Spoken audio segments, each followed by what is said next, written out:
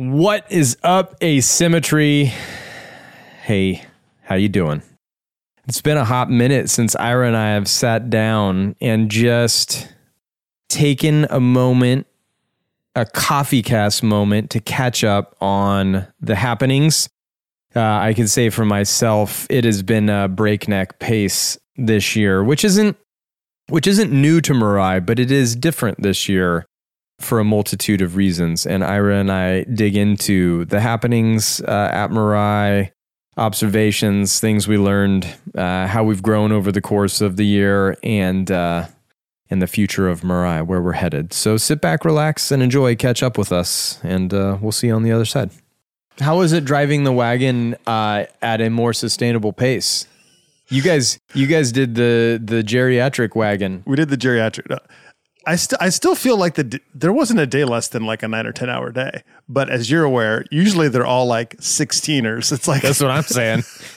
We had one day that was like 14 hours. And it was like, oh, that would have been like an easy day on the previous. That's the lowest lift. That's the other schedule on the normal wagon.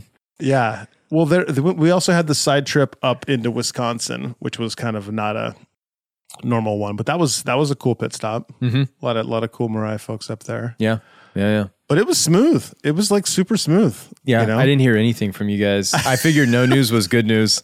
I'd get a text from you every night, like we're at the hotel by like 6 or 7 p.m. I was like, this is defying what the covered wagon was meant to be.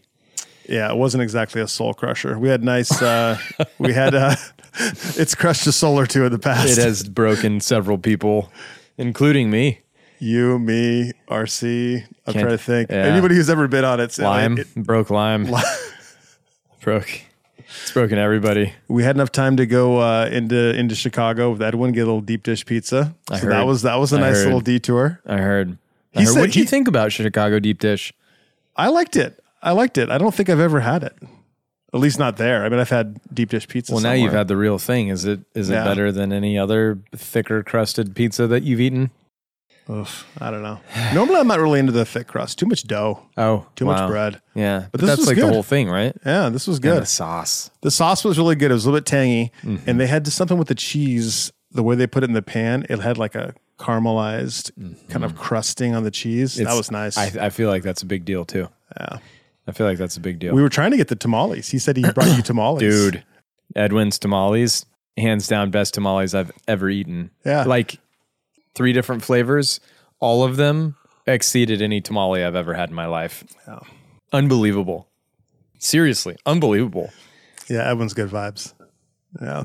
But yeah, I mean, it was like a smooth trip. I don't know. Huh. It was weird. Like it's like you're like in a little different time warp. Like you're just doing this thing. I remember you said this before when I went with you. It's like you're just doing this and there's nowhere else you're really supposed to be. So you just wake up, take a shower, go in, double check everything's still secure from the night before. Off you go. Drive on. Press on. I love it that you can't get pulled in too many directions because it's like, I'm sorry, I'm driving. Yeah. For the next 5 days, I'm going to be driving. So that's it. I'm kind of out. Yeah.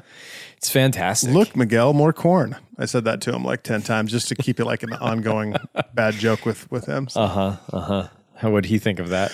I don't think he ever laughed, but he appreciated it. Right. Yes, more corn. Courtesy laugh. Yeah, but he's solid. So, I mean, more than most people. It's a strange thing to drive across the country. Like the weirdest part is when you go to the end and after you go drop off the truck, like at the Home Depot parking lot where that Penske drop off place. Mm-hmm. And the time that I went with you before, it was the same thing when the girl came out. It was a different lady this time. And she's just like, you guys came all the way from Portland, Oregon? It's not normal. There were no other Penske trucks in that whole parking lot except for one like small little van. Oh, and then we pull up like a medium-sized truck this time next to it. It's a little bit ragged. There's bugs and everything on there. And she's just like, what? Your paperwork says you're from Portland, Oregon. Yeah. Why? Why are you here? Why would you do that? Did you guys move here? You know you can fly, right? No. Yes. The confusion is always making it with the people at the Home Depot. That makes it. It's all for that. Makes the whole trip worthwhile. You know what I always found interesting about the wagon is I hated going and picking up the truck because it's like, now I got to sit in the Penske for the next week.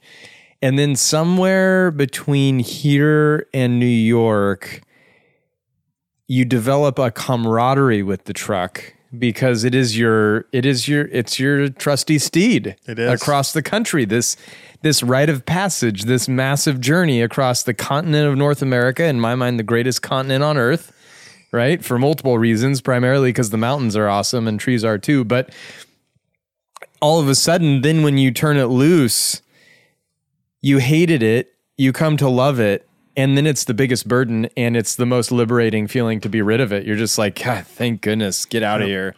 Yeah. It's like it goes from being a Penske to being like a Ferrari to being a Penske again over the course of 3,000 miles. Yeah, you're counting on it to deliver, and I'm having a mic issue. Yeah, you are having a mic stand issue. Holy smokes. That's great to watch that happen. The slow motion drop. I've used this before, I promise. I'm just a little out of practice. I don't think that's going to get tight enough. Yeah, you might just have to hold it. Just hold it. Right, or you could do like Jan did and just sag in his seat that was, until he was we talked about that. He was just laying in the chair. By the end of the podcast, Jan was like horizontal. What are you doing, Jan? The mic, it just keeps on falling. I cannot talk in it forever. Oh man. Oh, I miss Jan. He's the best. Yeah. God, he's so fun. Well, so you had flown to the national show like the weekend before or something. The weekend like before. That was a little bit of a flurry. Yeah, you went coast to coast 2 weeks coast in a row. Coast to coast, yeah. Going through the old, both times I flew back through the Charlotte airport. Did you really? Yeah, both times I came back through there, which was like... That's unusual. I don't know if that's normal. Yeah, I don't know. Huh. But there was a cancellation with that one trip. But yeah, the national show was intense. It's intense. Mm-hmm. But it was also like not having any responsibility. Like that was a weird feeling. Like I run into like Did you feel bored? It was a little bit weird. Like I was like, hey Todd, you need anything? Hey Paul, like you need a little help, or I don't know. Yeah. You're used to being just like overwhelmed with like the Mirai booth, the trees, the photos, everything else. It's just like you never really have a chance. Okay, now we're gonna check water. There's like a million things going on. This time it's like, I guess I'll go walk the exhibition again one more time, which was kind of cool to actually look at the trees. Sure. I still think the trophy kind of holds a place in my heart. That was plus the whole environment's completely different. But the quality of every tree, like the worst tree at the trophy was much better than the worst tree at the national show of the United States. Yeah. It wasn't. So I guess the best trees were probably very comparable. They might even had better overall trees at this show, but it just seems like than the trophy. You think so? The average seems higher because the lower trees at that show are better. I guess that's the way I feel about the trophy. Okay. The average is higher. But you felt like the best trees at the trophy and the best trees at the national show were of an equivalent caliber? Yeah, pretty close. Definitely different species and kind of different vibes. And like some of the best trees at the trophy were like obviously imported trees from Japan that had been, so that has a different kind of feeling to it, but they had some super refined like imported trees that look great. Isn't that, I think you kind of hit the nail on the head though. It is not different like, wow, what am I looking at? I used to look at bonsai and now I'm looking at schmonsai. It's not radically different, but it is different. And it's hard to like put your finger on that. It's hard to quantify that like difference, I think. Yeah, it's different.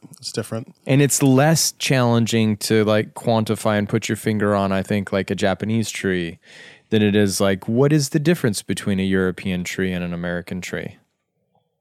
Or an Australian tree and a European tree. Mm-hmm. What is the difference? I mean, there are species differences, but stylistically, there is also a difference. Yeah, I think you've got a better eye.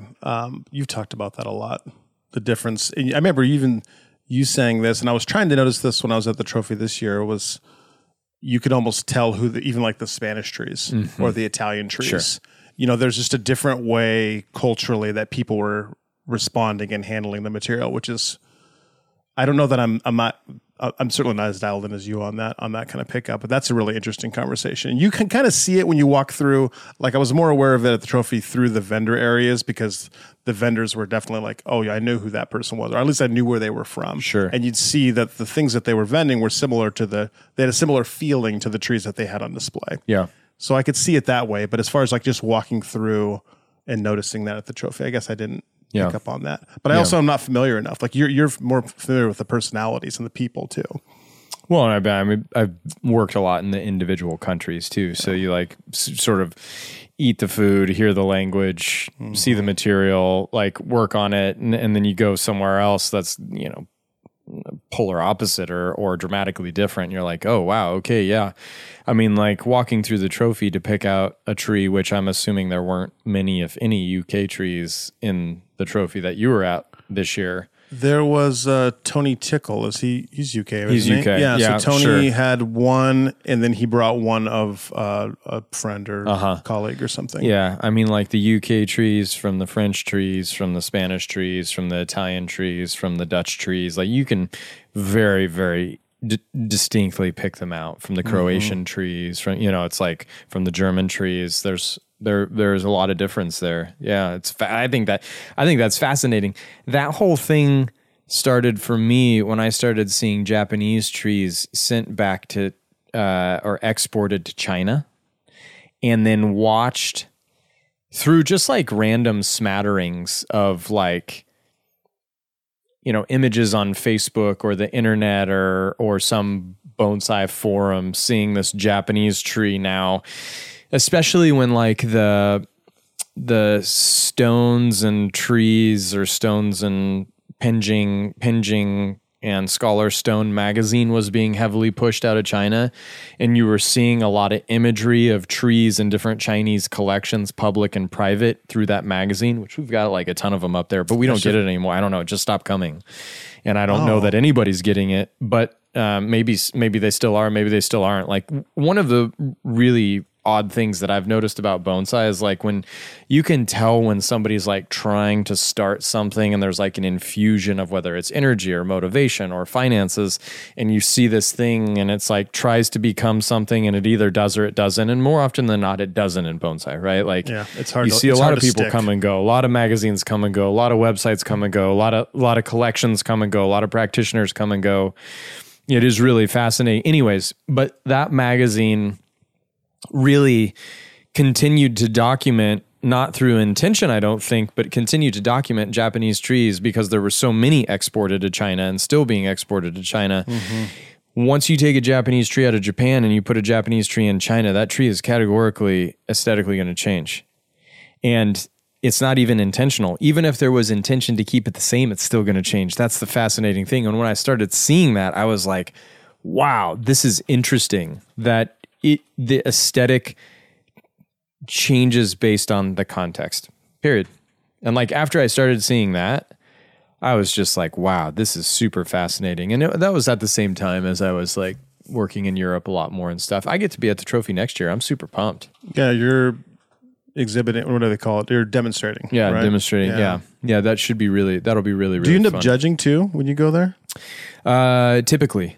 I don't know, and Danny being involved, I was thinking about what you're saying about like the average tree, the level of the average tree was higher, at the trophy. And it's like, well, Danny being the jury, who Danny used to go to independent club shows and, sort of national shows for the European countries and pick the trees that he wanted in the ginkgo. So he was the jury of the ginkgo, and then, the ginkgo stopped, and now he's heavily involved with the trophy. And you can you saw when Danny came back to the trophy, the level just rise again, especially over the middle, because the top trees are always going to be the top trees, right? Yeah, I think so too. And like that's such an interesting aspect of the bonsai economy too, is like, you have more average trees than exceptional trees, just because exceptional means it's the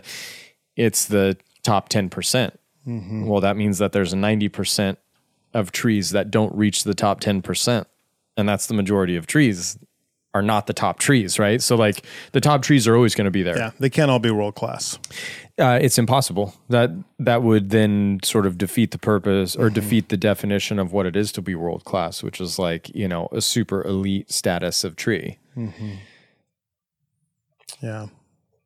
Yeah, I don't know. There's a lot there, isn't there? The staying power comment, it's just like, and then things coming and going. It just made me think of, I'm going to say a trigger warning for anybody else in the office, the app. No. and everybody starts going, but it's like for staying power, it's like, I just like, I know it's out in beta right now and people have been like, I was showing some people just before I went to beta at the national show, and now it's out and, with our beta test group and stuff. And it's like, I think that has staying power with all seriousness. It's like, it's accessible pieces of content. And as much as the live stream has been incredible, people in this world of nobody has time or they don't make time or whatever, it's like people don't want to sit down or choose not to do a 2.5 hour, 2 hour stream. But to be able to get reminded, oh, hey, it's time for your fall branch pruning on your pines or your long needle single, like to get that like specific feedback. And here's a 2-minute video to remind you of what that looks like, and here's an academy course to like, if you want to like dive back into some of the, some more conceptual stuff or practical skill sets to build on, like that's going to be, I think, pretty incredible. I would agree with you. I think I mean, the app is like the culmination of so many years of thinking about how do you teach people bonsai. How do you teach people bonsai to the best of your ability when you're not together in person? Which, unfortunately, that's the majority of the circumstances in the world today. It's like, yes, you can go study with, a locally available instructor or somebody who's like within striking distance of study groups, of a drive. Yeah, totally. But like, how do you going back to like world class, like how do you study with a world class professional? It's like, well, that's, there are less and less spots to study with world-class educators at this point in time. Like what does it take to get an apprenticeship in Japan? Not that easy. Not that easy. Big commitment, Yeah. Like what does it take to go study with like a leading instructor in bonsai? It's like, it's not that easy. It's a huge commitment. There aren't that many spaces. It's, like one of the limitations in Japan is the fact that like they don't commoditize education. So it's like either they have an apprenticeship opening and they need it or they don't, and if they don't, they're probably not going to have another one for 4, 5, 6 years till, like a slot opens up. Like that was a big part of my apprenticeship with Mr. Kimura is like, I happened to hit a window where one apprentice was leaving. That was pure luck on the timing. Well, he had made a comment to Ben Oki when I was there that if I was really serious about it, that I would go home and I would finish school as quickly as possible. So I was like very acutely aware that I had. Did you graduate a semester early or something to try to? I graduated like almost 2 years early for the average graduation time of Cal Poly. Well, I was on the 6-year plan, so I don't. Well, I would say like a dedicated student's on the 6-year plan at Poly. Like the average student is on like the 7 or 8 year plan. Fast track. And I was on the 3.5 year plan. Yeah. I was like, yeah. I was taking 26, 28 units a quarter. I mean, like I was living school because I was like, I have a chance. There's my window. And that's what you wanted to do. Yeah. College was just a stepping stone. It wasn't like I went to college to like build the skills to have a career. Now it has served me well. I didn't plan on it being that functional for me. The only reason I was there is because my parents were like, hey, listen, if this bonsai thing doesn't work out, it's going to be a tough road to hoe without an education. And I was like, all right, fine. I'll go do it. Yeah, the education thing, I was thinking about where you said about the apprenticeship opportunities. And just from knowing you and talking to you and being Mirai Live before that, it's like, just because those opportunities are there doesn't mean those people are actually trying to teach you. Like you learn by watching. So the whole educational concept as we might know it or other cultures, it's like, it was like learn by watching, screw it up and get yelled at and not really get shown how to fix it and go home and practice on your own time and figure something out. Like it's up to you. That whole thing. And like, just to like juxtapose that about like what Mirai Live did, which I think was such a groundbreaking thing. Yeah. And then to like that just dovetailing in with the app and like, okay, now it's condensed. It's still information that people can look at and go, oh, that's how to do it. There's voiceovers for some content. Some of it's you talking, like there's the different pieces to like, in the way people learn, seeing, reading, talking, it's like, it touches on the different ways people can figure things out. Yeah. And it's like, as much as I can appreciate like that commitment of an apprenticeship and stuff, and it's something that I don't think I would ever have been able to do, just bite off 6 years and be like, here, I'm doing it. It's like, I don't even know that doing that for 6 years, people would really get, not to say they wouldn't get a lot out of it, but it's like, what would you get out of it educationally, learning? It's just, it's kind of like a rinse and repeat model. I don't, this is going to sound so negative. I'm not trying to make it sound negative, but it's like, no, Mr. Kimura wasn't like, Ryan, come over here and let's practice wiring together and let's do this. It's like, it didn't look like that. That did not happen. You're correct. You're but correct. But we did that in classes with you, or you watched the wiring videos when they first were like, structural wiring, detail wiring, like explaining these concepts and understand, same angle, same space, gaps. And like you see other people who are not in the Mirai sphere necessarily, like using some of that terminology. It's like, making things accessible where you can like, oh, here's a concept that it's tangible and I can grab onto it and use it, and it's like, being able to see that in the app after all the time that everybody here's just poured their lives into it for, to see that like out into the world after going through the cycle the first time is, oh, this worked, this didn't work. And then the rebooting getting to this point, like it's pretty cool. It's very cool. Yeah, it is very cool. Well, and I think I always struggle with this. I struggle with this thought process. If so let's just say Mr. Hamano, Mr. Kimura's master. I believe Shinji Suzuki made some statement in a video, and I know more. Like I know more internally about this situation, but it's not my story to tell.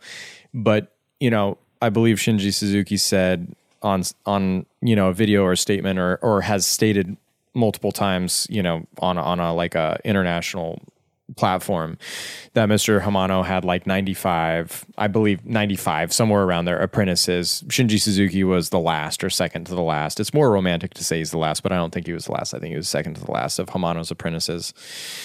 And Mr. Kimura, although not the oldest apprentice at Tojuin, was certainly the top apprentice at Tojuin in terms of capacity, right?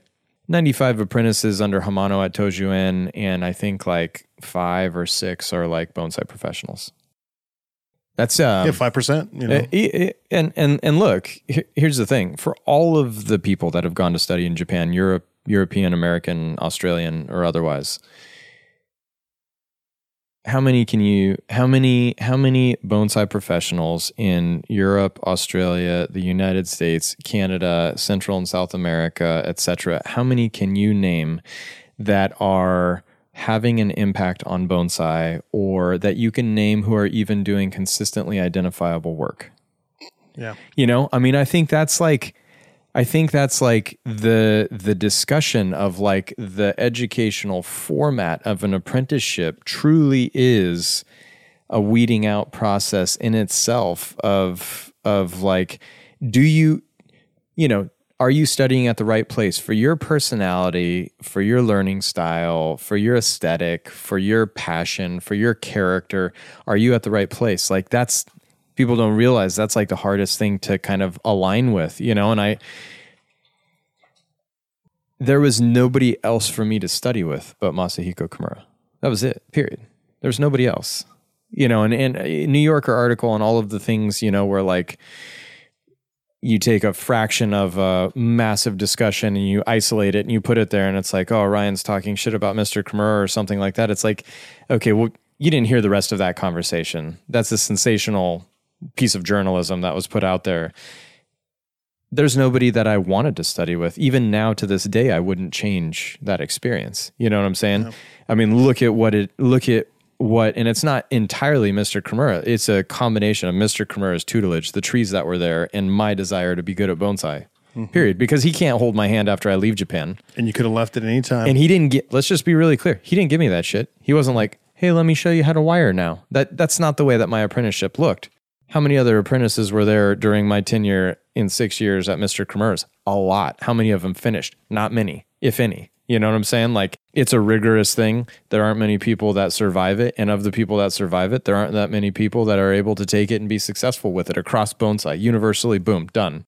So there is like a certain amount of pride that I do hold for the number of quality students and professionals that have come out of Mirai in 13 years. There's a lot of them, you know, which means the educational structure works here. And then being able to put that into an accessible form that doesn't limit geographic, it doesn't honor geographic limitations. It doesn't honor time limitations. It doesn't honor monetary limitations. Yeah. Like it's completely democratizing the education. The app is still the final gesture of high tide raises all ships, homogenize the techniques. If everybody's empowered to do the same thing, now let's see who the creative person is. Now let's see where the innovative ideas come from, because these are basic techniques that we're teaching. But if you don't have basic techniques, you can't do exceptional bonsai. It's just fact of the matter. And you don't have to have fancy techniques. You can lean on basic techniques and make the best trees in the world. The Japanese proved that. Sure. You know? And then Masahiko Kimura, then Mr. Kimura came along and he added another layer of techniques and he revolutionized the art form. You know, and there might not ever be anybody that's that creative and innovative and powerful. He kind of broke the mold. It's like, you know, and that's really where the nutritional thing, I think, comes in as like, hey, look, I didn't come up with it. David Nouse came up with it. James Agent makes the delivery system and the products that empower it. But we saw the potential in it. For Mirai, the goal was there to wean ourselves off of the horticultural methods that had existed to date. And it's hard to deny that it's not revolutionizing everything about what we do. You know, I mean, students that have taken on the nutrition, it's changing their entire collection. Like quick, it's not. It doesn't even take long. I mean, health that they haven't seen, improvement in tree. It's like, man, and that's amazing too, because now that empowers the creative process, just like the techniques do. It's one less thing to have to worry about. Tree health. If you've got a tree that's doing a lot of the work for you, because the tree is happy and healthy, it's like, well, God, doesn't that make it easier? You know, people want bonsai to be easier. You know what makes bonsai easier? When your tree is truly healthy, like that takes care of so much of the load. It's a big deal. It's like an entry to the tree leading the dance concept too. It's like, I mean, the tree's, if it's healthy, it's producing growth and back budding. It's vigorous. It's like, well, you can growing upright instead of floppy and saggy. It's back budding instead of getting leggy and spindly. Like it's doing all the things that you need. It doesn't have as many disease and insect issues, if any at all. Like what else you want? You know, what else do you want? As we're staring out the window on a rainy day and thinking about the nutrition, it just reminds me too of just like summertime. Like I remember we went on the covered wagon. I came back and it was like cold. It was like what do they call it? Like a atmospheric river was coming through here, whatever. And it rained like 4 or 5 days in a row. I was just like, oh, I guess summer officially clicked over into fall the last week. Yeah, you know that happened when you left in the spring too.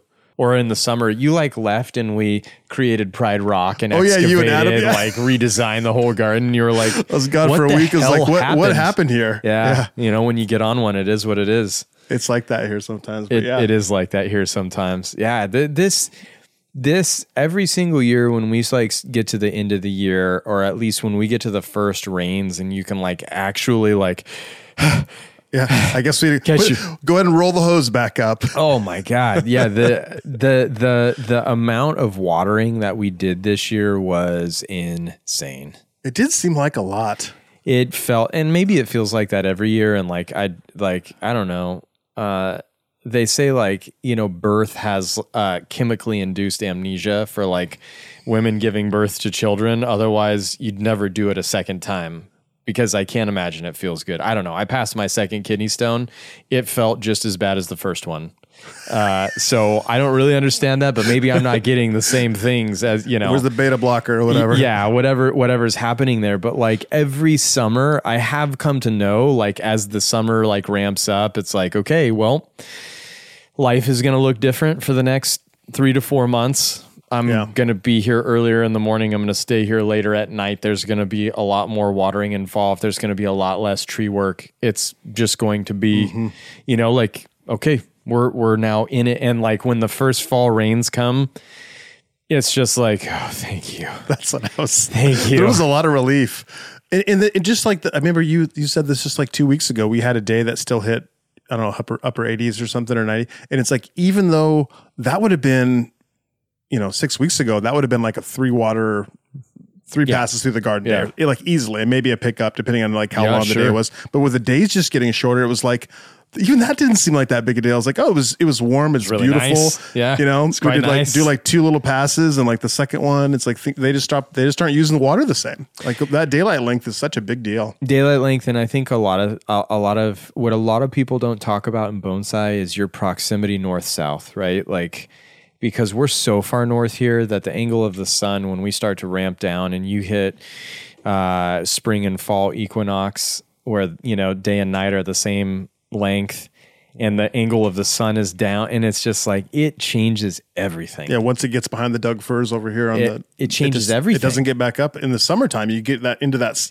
all the way through, and then that saddle laser beam to finish the day off of just like focusing a line of heat. The laser beam. Well, and I think the other thing is intentionally balancing the nutrition in the trees, and most importantly, recognizing how important calcium is. Like, David touched on it in the nutritional lecture, but calcium aerifies the soil. It like oxygenates the soil. It opens up the pores of the soil, whereas magnesium compresses the soil. It closes things down, and calcium opens it up. Like, I do see a noticeable difference in the water retention and behavior of the trees. They are far more clear in their needs than they were. In the percolation, actually, that makes sense too, because there's trees that have been like pretty mossed up for a couple of years. I can think of a couple Rockies in that far corner over there that I was thinking for sure we'd have to repot those this coming year, because it's like they still have great percolation. Yeah. And they've been in those containers for a long time. Yeah. I mean, part of that's some of that OG Akadama too, I'm sure, but for sure. I think the quality of Akadama for sure. Yeah. But yeah, that's interesting. The aeration.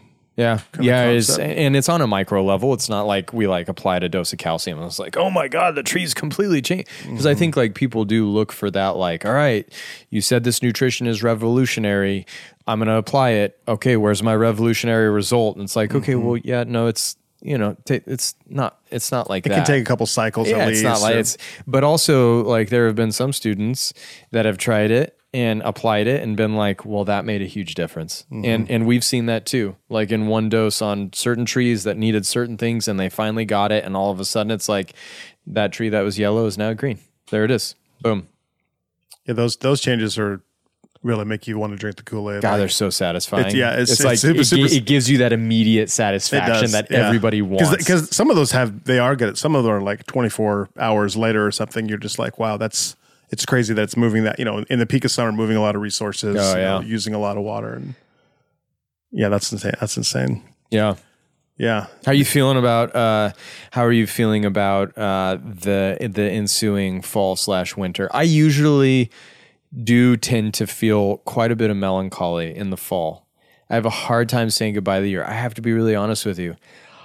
I am so optimistic for the fall this year. I'm just like, thank God we made it. Jeez. Because like, and I hinted at this on the last live stream that was live in the studio, where I was like, we've literally been doing so much behind the scenes that people will never know Mirai is working on, but subconsciously, if you like what we do, if you follow what we do, you're benefiting and experiencing it, and it is there. It is present in what we are able to convey as a company to people that support what we do. And it's not, it's like I could identify what those things are, and then people would look for it, but that's not the fun. It's like doing the work behind the scenes that improve our ability to continue to support bonsai on an international level. Like this year was massive for that. And the app is obviously the most public facing thing, but the work that has gone into so many incredibly important projects, it's really something. I mean, going back to Italy to continue pursuing the Olives project is a big deal. As just one of the many. Your upcoming trip. Yeah. Mm-hmm. Okay. Yeah. Yeah. Spoiler alert. Yeah. I mean, there's nothing that the bonsai community is going to really see from that. Yeah. No, it's like literally putting our money where our mouth is. It's like, okay, bonsai has the ability to save the world. I do believe that. Well, this could be a really pivotal turning point for the better or the worse in the history or course of existence of the olives. We'll see. We'll see. Yeah, it is strange when you think about some of the relationships that this company has built with people. I mean, one, we do cool stuff anyway, but then it's like to go to Italy or go to the redwoods or go, and then to the sequoias. Yeah, I mean, it is strange when you explain that to people about because when you explain that you work at a bonsai place, they're just like, oh, what is that? And it's like it's a unique place. It really is. They say, oh, do you sell those to the public? Yeah. No. Do you offer classes? Not kinda, really. Yeah. How do you make, what do you do? Yeah, no. That is a long conversation. Yeah, no. But I think like, even with the Mirai and the Wild projects, like it makes perfect sense to me what we're doing out there. I think it makes perfect sense to the team because we talk about it so much and everybody contributes to the success of those projects and the ideas that make it happen. So that means everybody's firing on the same wavelength. But like I have recognized like with the Mirai and the Wild projects, when you go out and you talk about them, you're like, yeah, we do bonsai. And so we go into the native environment and we style this tree in context. And it allows us to understand this environment so much better, and like the understanding, the depth of understanding is incredibly heightened. And now we want to take that experience and we want to save the dying olives of Puglia. And people are like, I don't see how you get from the bonsai tree to saving the world. And it's like, yeah, I understand. That's still, don't worry. It's the bonsai on the horticultural island too that I think too, where it's like the ability to see things happening and container growing and how challenging that is just a general horticultural task, feat, whatever. Mm-hmm. Like taking that and everything that's gone into, your background expertise, people we work with, the journeys with the different kind of methodologies here, and then kind of culminating with what we're doing with apical. It's like, well, you've seen this happen very quickly over 13, 14 years here at Mirai. It's like a lot of people in other circumstances, it would take them a lot longer. Whether, things are trees in the ground, the roots, they're going to have access to other things. They won't be affected probably quite as fast or quite as slow. Like the whole timetable is different in the way that we like transition roots from, collected, box, containerized, 111 soil, like the whole system and the intimacy, and then the testing and the follow up and the application of this and the compost previously. It's like you kind of have seen almost all of it happen. Yeah, and I don't think people really realize how empowering bonsai knowledge is, because having a knowledge of the greater horticultural system is run-of-the-mill information that's available anywhere.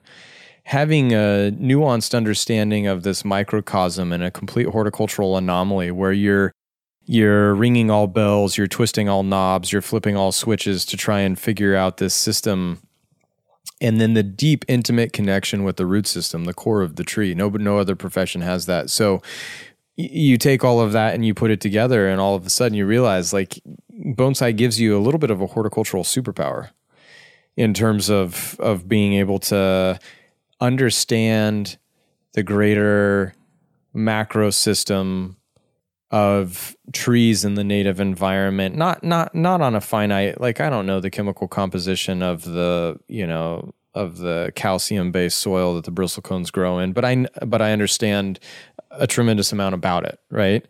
And I don't understand, all of the nuances of the sequoias growing on a cliff having higher water concentration than sequoias growing next to a creek, right? Like these are the mysteries of like trees, but I do think we can hypothesize about those with a greater degree of accuracy, having the having the effort and the time behind the wheel on the horticultural anomaly of bonsai in the confined, shallow, containerized environment and trying to master that anomaly of a situation. I think we're exposed to far more magical circumstances and far more out of the box solutions and cause and effect results. And I think that the apical nutrition is just another one. I mean, like, you know, in the greater agronomical world, anybody who has partnered with apical has benefited tremendously from it.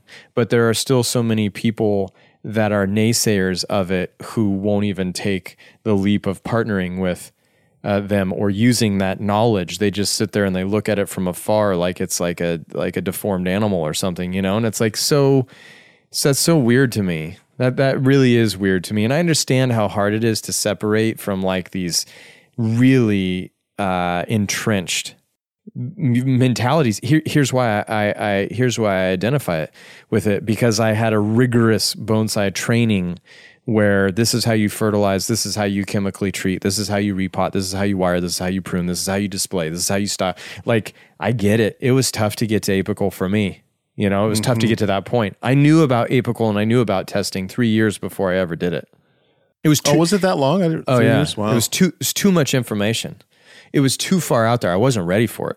You know, the world needs to be ready for it, though. The temperatures are warmer. The rainfall is less penetrating. So the deep root system does not have the kind of moisture, which causes a loss of the root tip, which allows an increase in metal content to enter the system, which increases insect and disease susceptibility, which is why Phytophthora is wiping out the western red cedar. It's why the sequoias are under pressure for borers.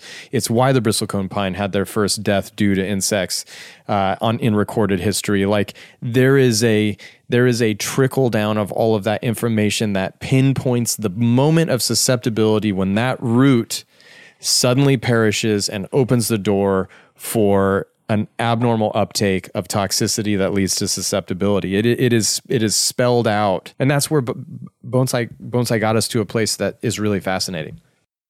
Yeah, handling the roots. That's such a key point for that whole thing. It's like we're seeing that whole system intimately.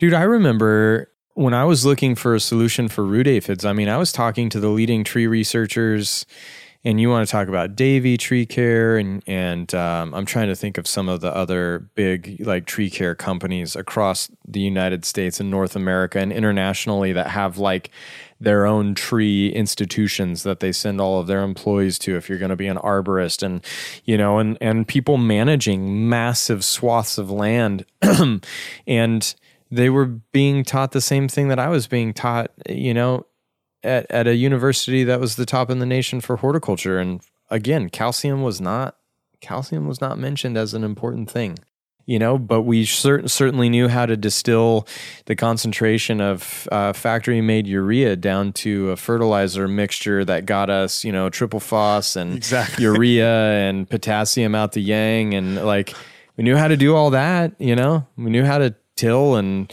break up hard pan, and it was just like it's really interesting. It's like such a slow vehicle of change. Do you still have relationships with anybody at Cal Poly? I know you went back and lectured there the one time. I went back and lectured the one time, which is in the library. It's in the library. Yeah, for sure. So was the launch party, which I stumbled across it the other day. I was like, wow, man. The lunch party when you were working at the bar or whatever, and people were like, cut that branch off. That was so fun. That was really a really good time. It had absolutely nothing to do with Mirai Live. It's just like a celebration of bringing this thing to fruition, because Facebook couldn't even dependably stream at the time that Mirai Live started streaming. It was like when you think about this, like I don't 2017, baby. I don't stop and smell the roses very often, but when you look at like what this team has done at Mirai, it's like, fuck, man, this is pretty insane.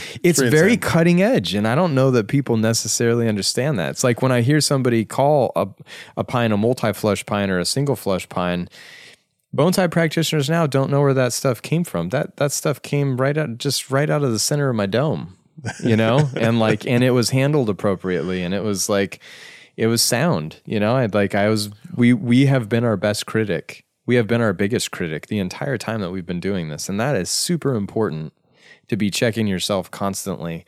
Because all of a sudden, if you're standing on a soapbox about something and it's breakable, you know, if the information is breakable, you better get off the box. Yeah, totally. Yeah. And that was where like the biology thing with the nutrition and the soil and horticulture, like it sounded too good to be true because it was too good to be true. And it's like, okay, well, listen, nutrient balancing, you're going to have to work at it. But if anybody got into bonsai because they wanted it to be easy, get the fuck out. Sorry, wrong thing for you. It's when you explain to people, I mean, most people you talk to have had some exposure to it, or they've had a plant or two. Maybe it was a bonsai technically, or it wasn't. And it's like, well, there's failure and then game over because it is challenging. I mean, it can be unforgiving. You can't take off for a week and leave it and just hope it's going to be okay. Like, no, it's the curiosity though. Yeah. If you get piqued by a discovery, even in that first dead tree or multiple dead trees or whatever, the people that last are the people that experience a moment of discovery where they say, damn, but I saw it grow, but I saw it flower, but I saw it fruit, but I pruned it and it did this. Yeah, there was a response and an action. And then it's just like, what is this magical thing? And that's the beginning of it. Yeah, there's a connection. There's an extra. And for anybody who like, I had a tree once and it died. And so, you know, I went back to collecting tchotchkes or whatever. And that's not to be critical, right? Bonsai's not for everybody. It should be, but it's not. My Beanie Baby collection's looking pretty tight. Absolutely. Actually. Right. I had to go back to, anyways. Yeah, it's been an adventure this year. Shade, you know, what's interesting is like existing in the garden, the shade structure, you realize I have to remind myself that was just erected this year. It hasn't even been up a year. Yeah. Has not been up. It feels like it's been there forever now. It feels like we're very used to it. I can't imagine doing bonsai without it, honestly. I have to just state that plainly. We're putting those plans out there if somebody else wants to copy them and put them in their backyard. Like, please, we think, I don't know if you're in a urban area, they may frown upon the permitting process, but it'll work for you. Yep. Good luck. I'm happy to give them to you if you think you can build it. Yeah. I mean, the summer went out with the flurry. I mean, I feel like there's like a little bit of a sense of relief. I mean, the other one is the ramping up of the tree. The tree sale is like a real culmination too, I think. Because it's like tree sale covered wagon. Yeah. People know that's coming on like kind of the annual schedule for Mirai. Sure. And this year, I think was the most trees we've ever had up. By like almost double. Yeah. Yeah, almost double. Yeah, it was crazy. That was that. But you know what? Like, with the number of times that we've done the tree sale and stuff, like the cadence to it was smooth. Was nice, yeah. The team was on point. Like the work was done. Like it was. I don't even think I was here when the tree sale launched. You were not. You realize the first tree sale that we ever did at Mirai, I started working on all of the trees the night before it went live. We stayed up all night long. And as I finished a tree, Arthur would shoot it and Kendall would upload it. Kendall or Colton would upload it. And everybody was so trashed the next morning just from having no sleep that everybody went home. And then we uploaded one tree at a time. I uploaded one tree at a time and was like responding to emails and questions and issues and concerns. And a lot of people were pissed. Will this tree grow in my place? Yeah, totally. And a lot of people were pissed off. I wanted this tree. I had it in my cart and then somebody else bought it. And I mean, it was like, it was such a nightmare. I didn't sleep for like 2 days dealing with the first tree. So I was like, God, there's gotta be a better way. There's gotta be a better way. You know, yeah. This year did see, knock on wood. This year felt pretty. It was great. Pretty smooth. It was great. Pretty smooth. Great. It's fantastic. I mean, putting our work into the people's hands who, support and digest the information, have the capacity to take care of them and advance them over time. Well, and what a lot of people don't understand about the tree sale, I mean, there might be some sort of superficial perspective like the tree sale, just Mirai's just making money. It has nothing to do with that. It's like that tree sale supports the collectors that we continue to buy trees from, which we buy. Listen, let's just be really honest. We buy more trees from the collectors than anybody else.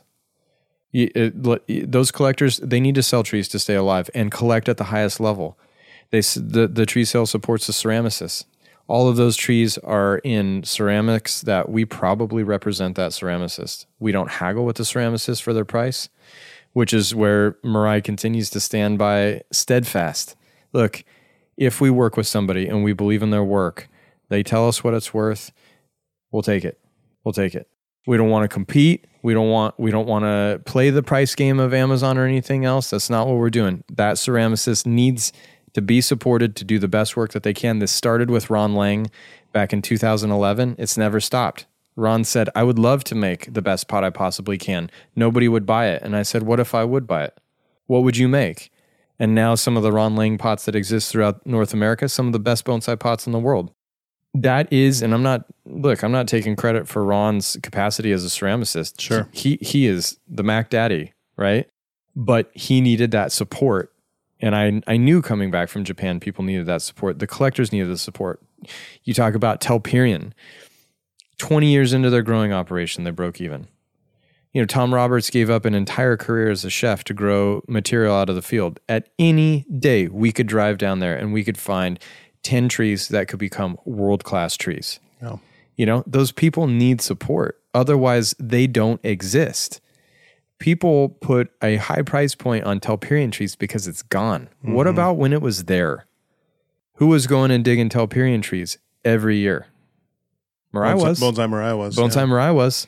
And a handful of students, I think, maybe at that time. Absolutely. Yeah. And there were very loyal, devoted people to Telperion, especially down in the local area there in the Salem community and stuff that were super supportive. And Chris and Lisa were amazing and they sold at GSB. You know, like I know all of that. You know, but it is to say, like, the tree sale is such a beautifully holistic support of the bonsai community. Yeah. And I think if anybody coins it as some sort of money grab or something like that, it is that just speaks to the ignorance of that. It's like statement. A delivery mechanism for all the great things about bonsai. You Absolutely. know, where the trees came, where the pots came, where the soil comes from, where the wire, where the time, the craft, the fertilization. I mean, it's like it's a culmination of so much to get to that point to even put it in somebody else's hands. And then here's the thing. Listen, the support that people show for the tree sale means the world to me. I totally agree. Means the world to me.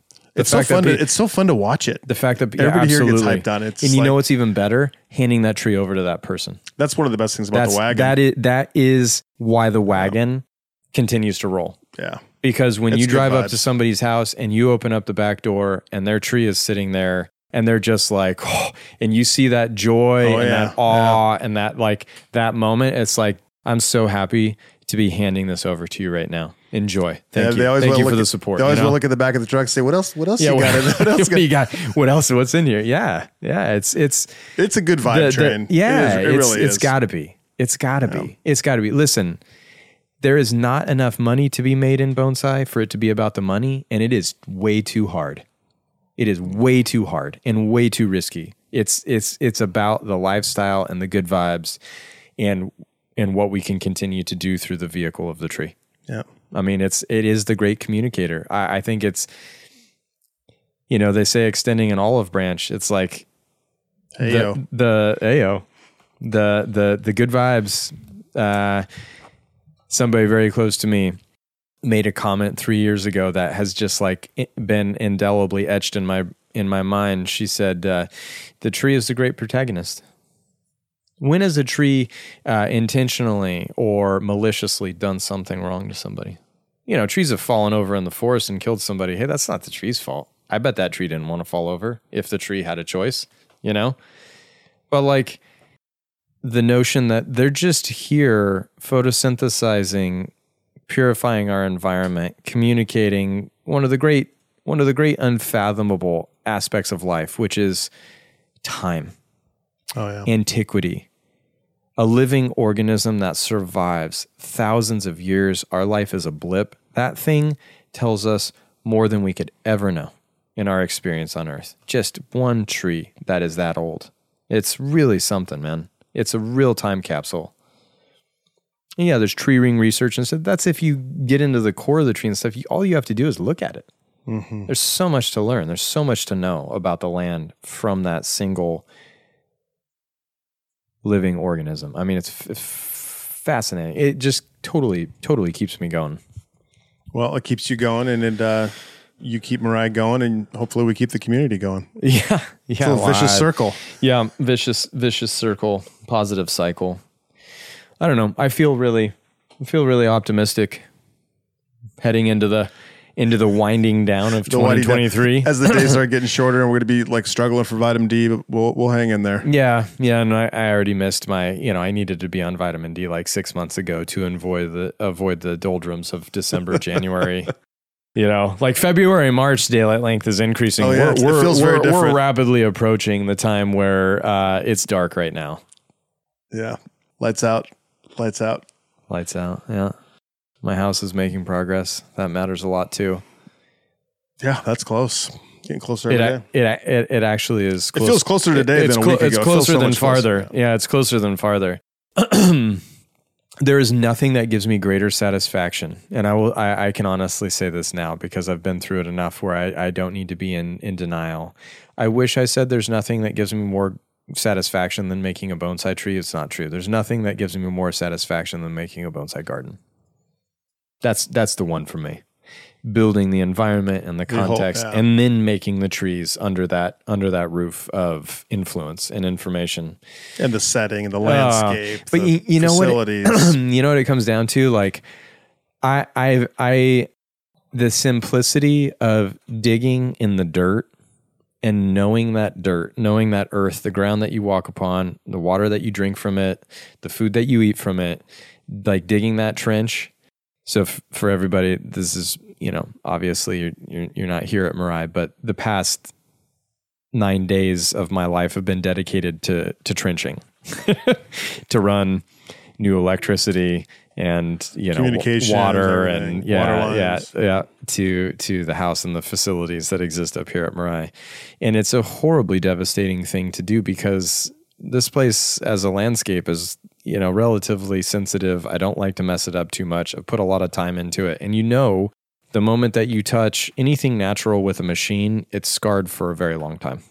It takes a lot of effort to put it back together, twice as much as it does to destroy it. 3 times maybe. It was pretty clean. But I love that shit, I don't know. It was pretty clean this time. It wasn't very destructive. Well, that's the fruits of having destroyed so much. I'm able to handle the land a little bit more delicately now. Yeah, but like that was really exhilarating. I love being in the dirt, in the earth. Like it is like I can't. It's like touch is like a primal satisfaction. There's no technology involved. There's no excessive stimulation. Quite the opposite. It is so simple. It's so pure and so clean. There's nothing. If I were burying a dead body in the trench, then all of a sudden I feel like that action would taint the benefit of digging in the earth. But besides that, I'm not extracting oil. I'm not trying to profit from it. Like I'm just straight up. I'm working the land as man and land has been worked and collaborated symbiosis for a very long time, since the beginning of existence. That's hilarious. I love it. I love that shit. It'd be like discovering fire for the first time. Yeah, this is like some Space Odyssey stuff or 2001 or whatever it is. It's getting a little intense, isn't it? It's getting pretty wild. It is getting pretty wild. Yes, it's fun. It's fun. It'll be really fun when it's all fixed. Like you can kind of see the finish line now, though. Yeah. And when the house was destroyed, for so many, for so many people in the community, it's like I just went like radio silent, because it's like how do you recover from something like that? Like that's not something that I hope anybody ever experiences. Like losing your sense of shelter as like a primary pillar of existence, right? Like it's your sense of safety, it's your survival mechanism, and all of a sudden it's just boom, gone, out of your control, gone. Yeah, it had like a profound impact on me. Profound impact. Yeah. Phoenix rising right now, though. No doubt about it. You either quit or you keep on. And we decided to keep on. I don't know what else I would do anyways. I really, there's not much else I could do. It's such a granular drive a truck knowledge. Across the country. I guess I could be a trucker. That's true. That where all the good stops are. Yeah. I still have a pretty, I think, high potential business model of trucker petting zoos. I feel like that one could make a run for it if we really wanted to put our effort into it. Yeah. Well, it's been good. It's been a good. It's been a good. It's been a good summer. It's been a good season. And on that note, we've digressed. Yeah. No, it's always good to catch up, and thank God it's fall. And what a fruitful year. Yeah, it's weird. It's not the end of the year, but it feels like it's such a big change. It feels like there's the end of something. There is definitely, I think, you know what it is? It's a move back towards reasonable and sustainable as far as working the amount of hours we put into the garden just to water and keep things moving. And this is like implementing. Anytime that you implement, you change the design of your garden. You change your house. And for us, we really changed the internal content of our trees this year. To stay up on the pipes, to get that transition to occur, and to see making ground and not being willing to lose it, not being willing to lose ground on the process. That was the commitment we made this year. And it was a hustle, man. Yeah, we put a lot of hours. But we did it. Yeah, we did it. We did it. And so like now we're here, and like that transition, because we stuck with it, it's like, yeah, now you can celebrate. I used to feel like this after I would teach classes, and I would have like a really good class, and I would go float.